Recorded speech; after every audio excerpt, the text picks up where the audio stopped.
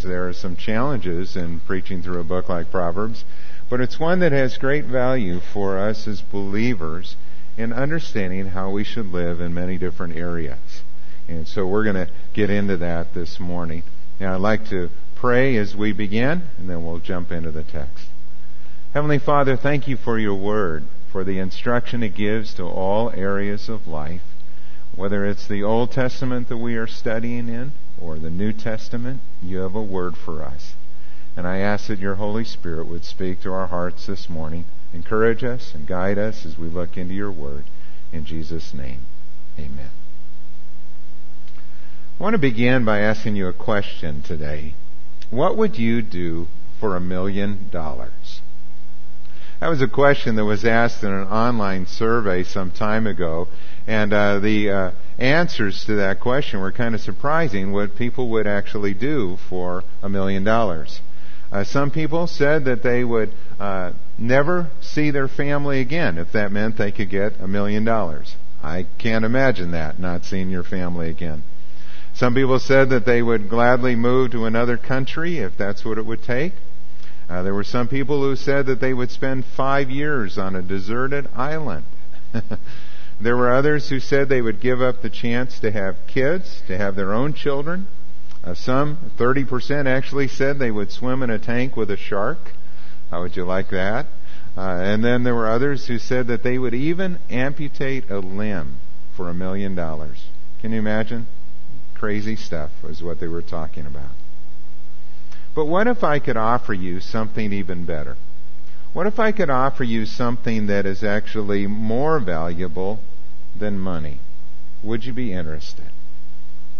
You see, when we come to the book of Proverbs, what the book of Proverbs offers to us is a life that is pleasing to God.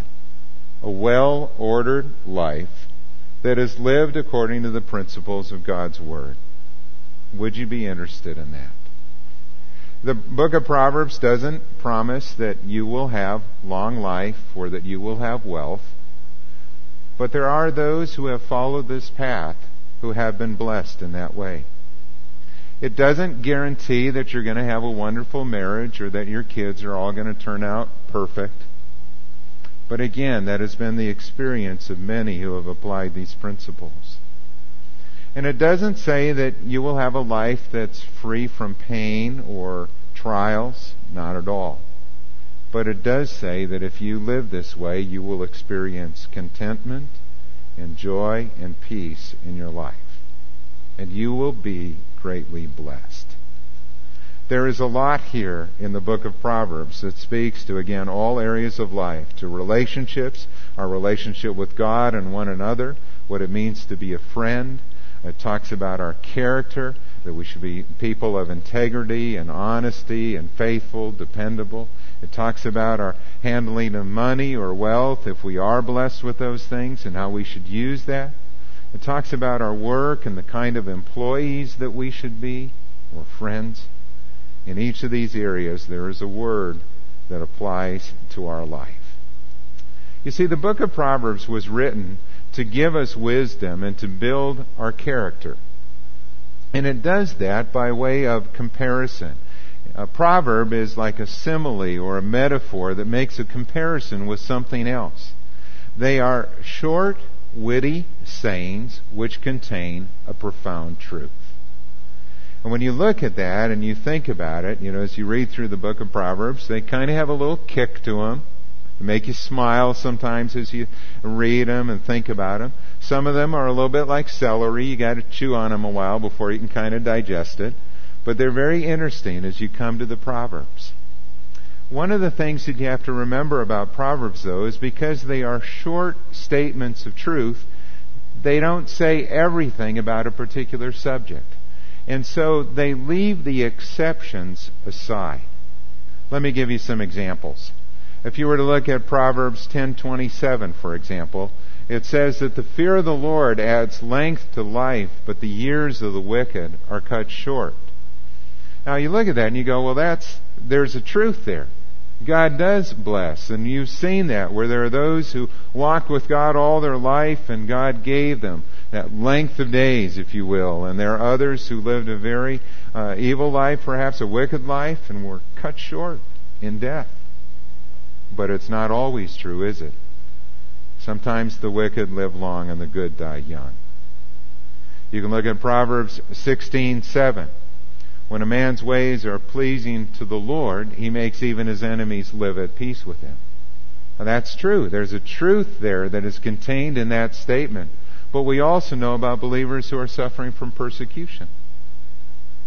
And you can look at the life of the Apostle Paul, who suffered great persecution in his bringing the gospel throughout the Mediterranean region.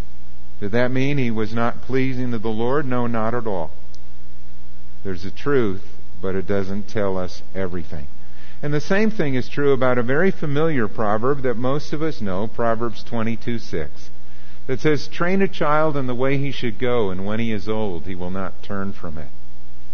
Again, there is a truth there that if you raise your children and bring them to church and teach them the Scriptures, and you live that out in your life, most likely they are going to follow your example. But we also know the heartache of Christian parents who have seen children walk away from their faith. Because there's more to it than just that one statement. Each child also has a will of their own and a choice that they have to make to follow Jesus Christ. So we need to be careful in applying the Proverbs. They are statements of truth based upon experience and observation. They are God's wisdom. They are revelation from Him. But they are not meant to be universal promises in the sense that it's automatic. If you do this, then this will result. Because there's more at work in our world. And so again, we need to trust God in each of these things. Well, what we're going to do today is we're going to look at the very first principle. We're going to talk about the introduction to this particular book of Proverbs and kind of set things in order at the very beginning as we listen to this one who wrote the Scripture kind of lay out the introduction for us. And he tells us that the fear of the Lord is the beginning of wisdom. Let's take a look at verses 1 to 7. The writer says that these are the Proverbs of Solomon, the son of David, the king of Israel. And they were written for attaining wisdom and discipline, for understanding words of insight, for acquiring a disciplined and prudent life, and doing what is right and just and fair, for giving prudence to the simple, and knowledge and discretion to the young. Let the wise listen and add to their learning, and let the discerning get guidance. For understanding proverbs and parables, the sayings and riddles of the wise. The fear of the Lord is the beginning of knowledge, but fools despise wisdom and discipline. Verse 7 then is the starting point. The fear of the Lord is the beginning of wisdom. That statement is so important that if you don't get that statement, nothing else in the book is going to make sense. Because this is a wisdom that comes from God. It is written for the believer, and the natural man will not understand it. He'll look at some of these things and he'll think, well, that doesn't make sense to me, or that seems kind of foolish. Why would you choose to live in that way? Or why would you choose to do this or that? But for the believer who has come to place their faith in Jesus Christ, we begin to understand why God has set these principles out for us. Bruce Waltke, who's an Old Testament commentator, writes that what the alphabet is to reading, and what notes are to music, and numerals to mathematics, the fear of the Lord is to understanding this book. The book of Proverbs begins by saying that Solomon is the one who has written these Proverbs. Actually, most of Solomon's Proverbs are found in chapters 10 to 22 and again in chapters 25 to 29. But there are other contributors to this book. Agur, Lemuel, and other wise men also wrote things down. And we actually don't know who wrote chapters 1 to 9. We think that the Proverbs of Solomon is just the heading for the whole book because he was the primary contributor. And so there is a writer of Scripture here who is unknown who kind of sets the stage. And the first 9 chapters are more like lectures at the beginning of this book. And all were inspired by the Holy Spirit. Again, this is a wisdom that comes by God. It is God's wisdom, and it is a revelation from Him. And this book was written in verses 2 and 3, again, to give us wisdom and discipline so that we might grow in our relationship with Him. This is the way to acquire a disciplined and prudent life, or to be the kind of person who does what is right and just and fair. He tells us that it was written for the young and the simple. You might think of a father or mother teaching their children these words of wisdom and passing it on to them. The word simple means really those who are naive or easily led or maybe even gullible. It's a reminder that no one is born wise. No one is born wise. All of us need to learn all along the way in our life. And so there's a word here for the wise as well. It's not just for the simple and young, but there's a word for the wise as well, because all of us can add to our knowledge and understanding. In fact, the reason the wise are wise is because they are teachable and they continue to learn all the way through their life. And don't you love working with people like that? I mean, if you are trying to pass on a skill to someone at your place of work, don't you love it when they are eager to learn and teachable? Or when you think about maybe being a Sunday school teacher working with kids or in Awana or things like that, and those kids are just soaking it all up. There's just a real joy in that, and being able to pass on wisdom because you know that this is going to help them later in their life. And most of us have probably had the other experience too of working with some people who were kind of stubborn or difficult or didn't really want to learn, and you knew that along the way there were some tough lessons that were going to come into their life because their hearts were being hard toward God. Wisdom literature was common in the ancient East. You'll find wisdom literature among the Egyptian writings or the Babylonians or Sumerians and others who had these kind of collections. But the uniqueness of this particular book of wisdom literature is really found in verse 7. Again, that this is God's wisdom. And it starts with a relationship with Him. To fear the Lord is the beginning of knowledge. And that phrase, the fear of the Lord, really means that we are to honor Him with reverence and with respect in our heart. It is a worshipful submission to God. It's a yielding of our life to Him. In fact, you could say that this phrase, to fear the Lord, is really comparable to what we say as New Testament believers when we call people to place their faith in Christ as their Savior and Lord.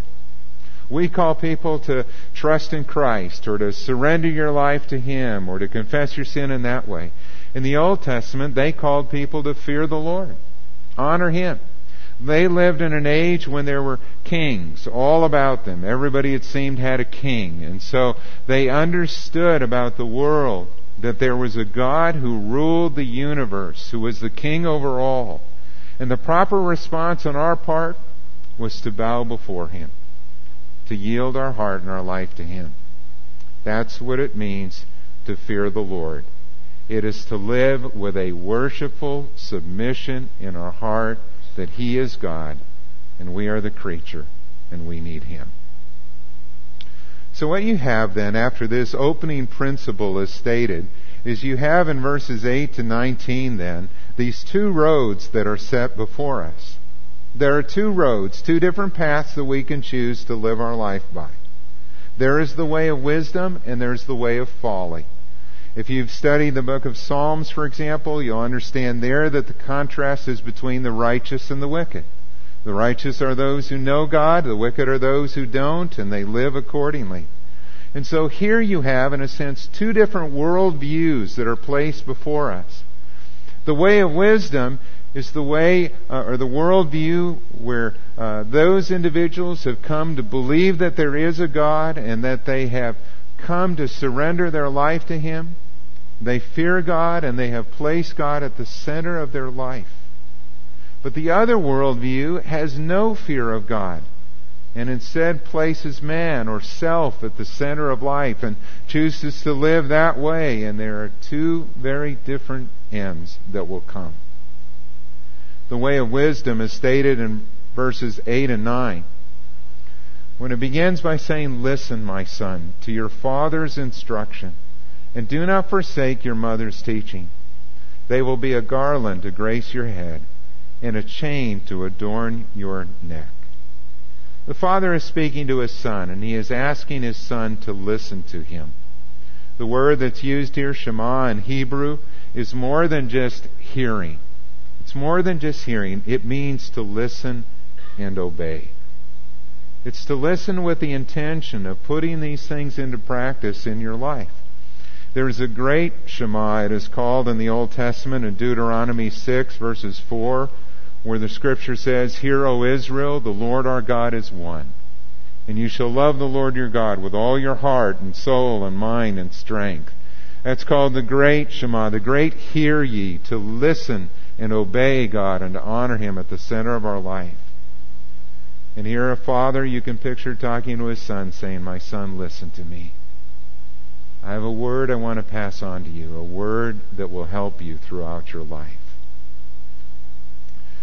We also see that the mother is involved in this teaching, and that's kind of unique in the ancient world, in that it is saying that the father and mother are both important. They are partners in this training of the children. And we all know that from our experience, those of us who had moms and dads who were involved in teaching us and in passing on their faith.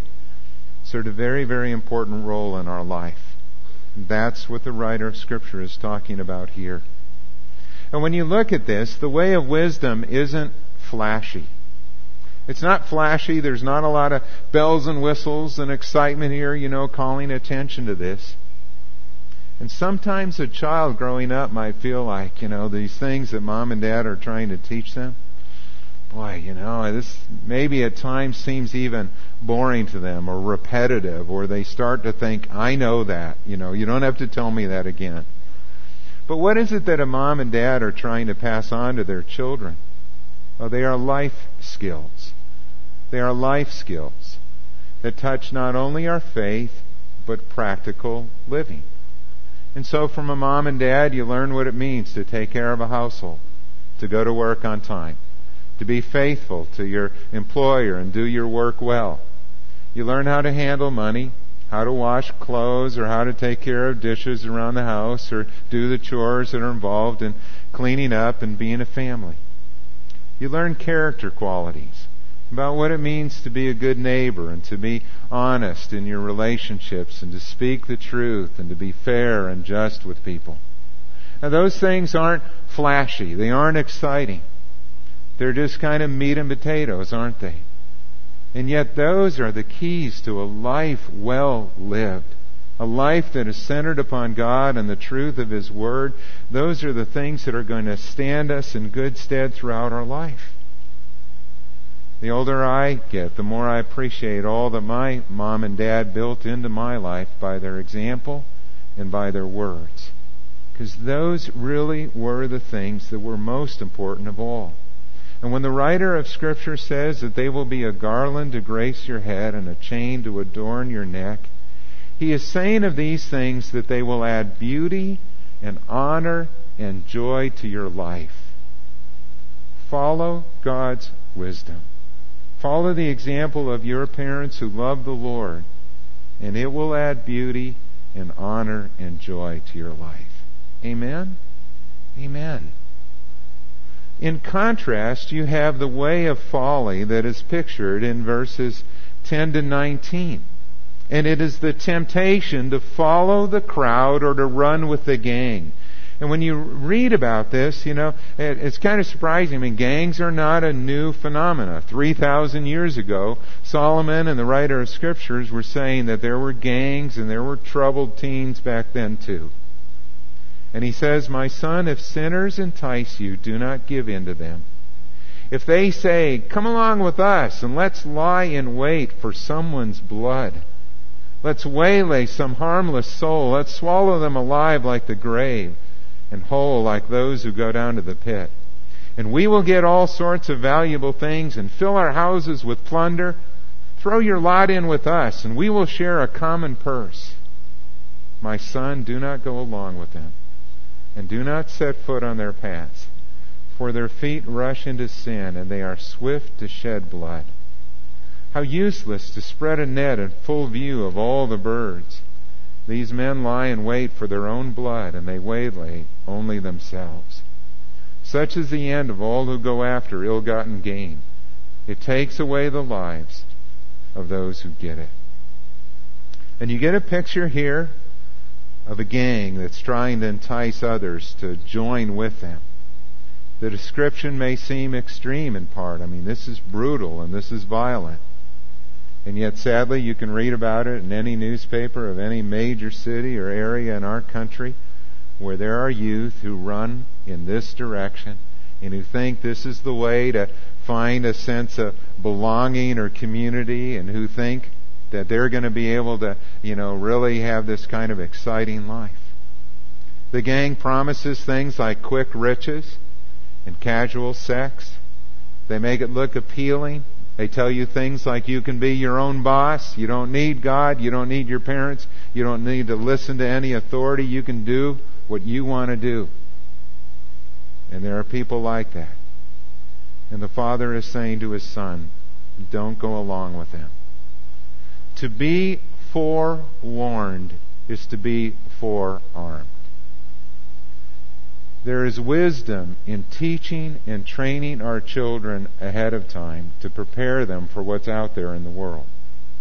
And to give them instruction about the things that they may encounter, whether they are in school or in a neighborhood or, when you go shopping or things like that, that there are things to be aware of, to be conscious of in order to protect them in this world. And thankfully, every situation doesn't go to this extreme, but you as parents and as students, you know the temptations that are out there in our world. There are students that want to tempt others or entice them to use drugs or alcohol, or to rebel against your parents and not listen to them, or to turn away from God, or to stop going to church, or to pursue other things. And the writer of Scripture here is giving this warning. Don't go with them. You can think of what happened when the tempter came to Eve in the Garden of Eden. He offered her a wisdom, if she would eat of this fruit of the tree, that she would be wise like God. But Adam and Eve, in that case, forgot the very first principle, that the fear of the Lord is the beginning of wisdom and a good understanding of all those who keep His commandments. It all begins with God and surrendering our heart to Him. Well, what the writer of Scripture then thirdly asks us to do is to consider the outcome of each way of life. And I'm just going to tie this together quickly. But if you look at these two ways of life, the way of wisdom leads to this kind of beautiful fruit of joy and peace and beauty and a well-ordered life, a life that is pleasing to God. And you consider the outcome of the other way of life that follows the way of folly, that joins with the gang or joins in the wisdom of this world. And ultimately, it leads to death, is what the writer of Scripture says. In verse 18 again, he said that these men lie in wait for their own blood, and they waylay only themselves. And at the end of chapter 1, in verses 32 and 33, he says, for the waywardness of the simple will kill them, and the complacency of fools will destroy them. But whoever listens to me will live in safety and be at ease without fear of harm. Consider the outcome of each way of life. Wisdom comes, and she calls aloud in the street. Wisdom is personified in verses 20 and 21, and it says she calls aloud in the street. She raises her voice in the public squares. At the head of the noisy street she cries out, and in the gateways of the city she makes her speech. What he is saying there is that wisdom is available to all who will listen. There is a wisdom that applies to all ways of life, whether it's in the street or again the public square or the gateways where the courts and the decisions were made by the elders of a city. Wisdom has application to all areas of life. Our speech, our conduct, our character, our relationships, as I said at the beginning. It has something to say about money, about marriage, about friendships, about planning and prioritize and discipline. Derek Kidner writes that Proverbs moves in this realm. It asks what a person is like to live with or to employ, how he manages his affairs, his time, and himself. This good lady, for instance, does she talk too much? And that cheerful soul, is he bearable in the early morning? And his friend is always dropping by. Here's some advice for him. And for that rather aimless lad, well, there's a word for him too. It is not a portrait album, and it's not a book of manners. It offers a key to life, a way to live in submission to God. And the one question that it will ask all the way through is this wisdom or folly? And you can apply that to every behavior, every decision. Is this wisdom or folly? I've been thinking about that this week, and I was thinking, if you want to put this in context of what, in our time, for a long time, people were wearing wristbands, and maybe still are, that had the WWJD on it. What would Jesus do? I think if you were an Old Testament believer, I can't give you the initials, but basically they'd be asking the question, is this wisdom or folly? Same kind of idea. Is this a good choice? Whether it's a decision about your family, your career, your investments, where you're going to church, what you're going to do with your life, or as you think about moving toward retirement. When you look at every decision in every area of life, you can ask that question, is this wisdom or folly? The conclusion is found in verses 32 and 33, as I said, that there are two roads set before us. One road leads to death, the other road leads to life. Which road will you choose? And I would say for those of us who are here, and particularly for those that are students or those that are young adults, I think the book of Proverbs is a great book for you to study. I wish today that we had more of our youth here this morning, and maybe sometime we'll do this in one of our student ministries gatherings. But the book of Proverbs would say to you, listen to those who love you and care about you. Listen to your parents. Listen to your mentors. Listen to your pastors and teachers and those who are working with you to help you grow as a disciple of Christ.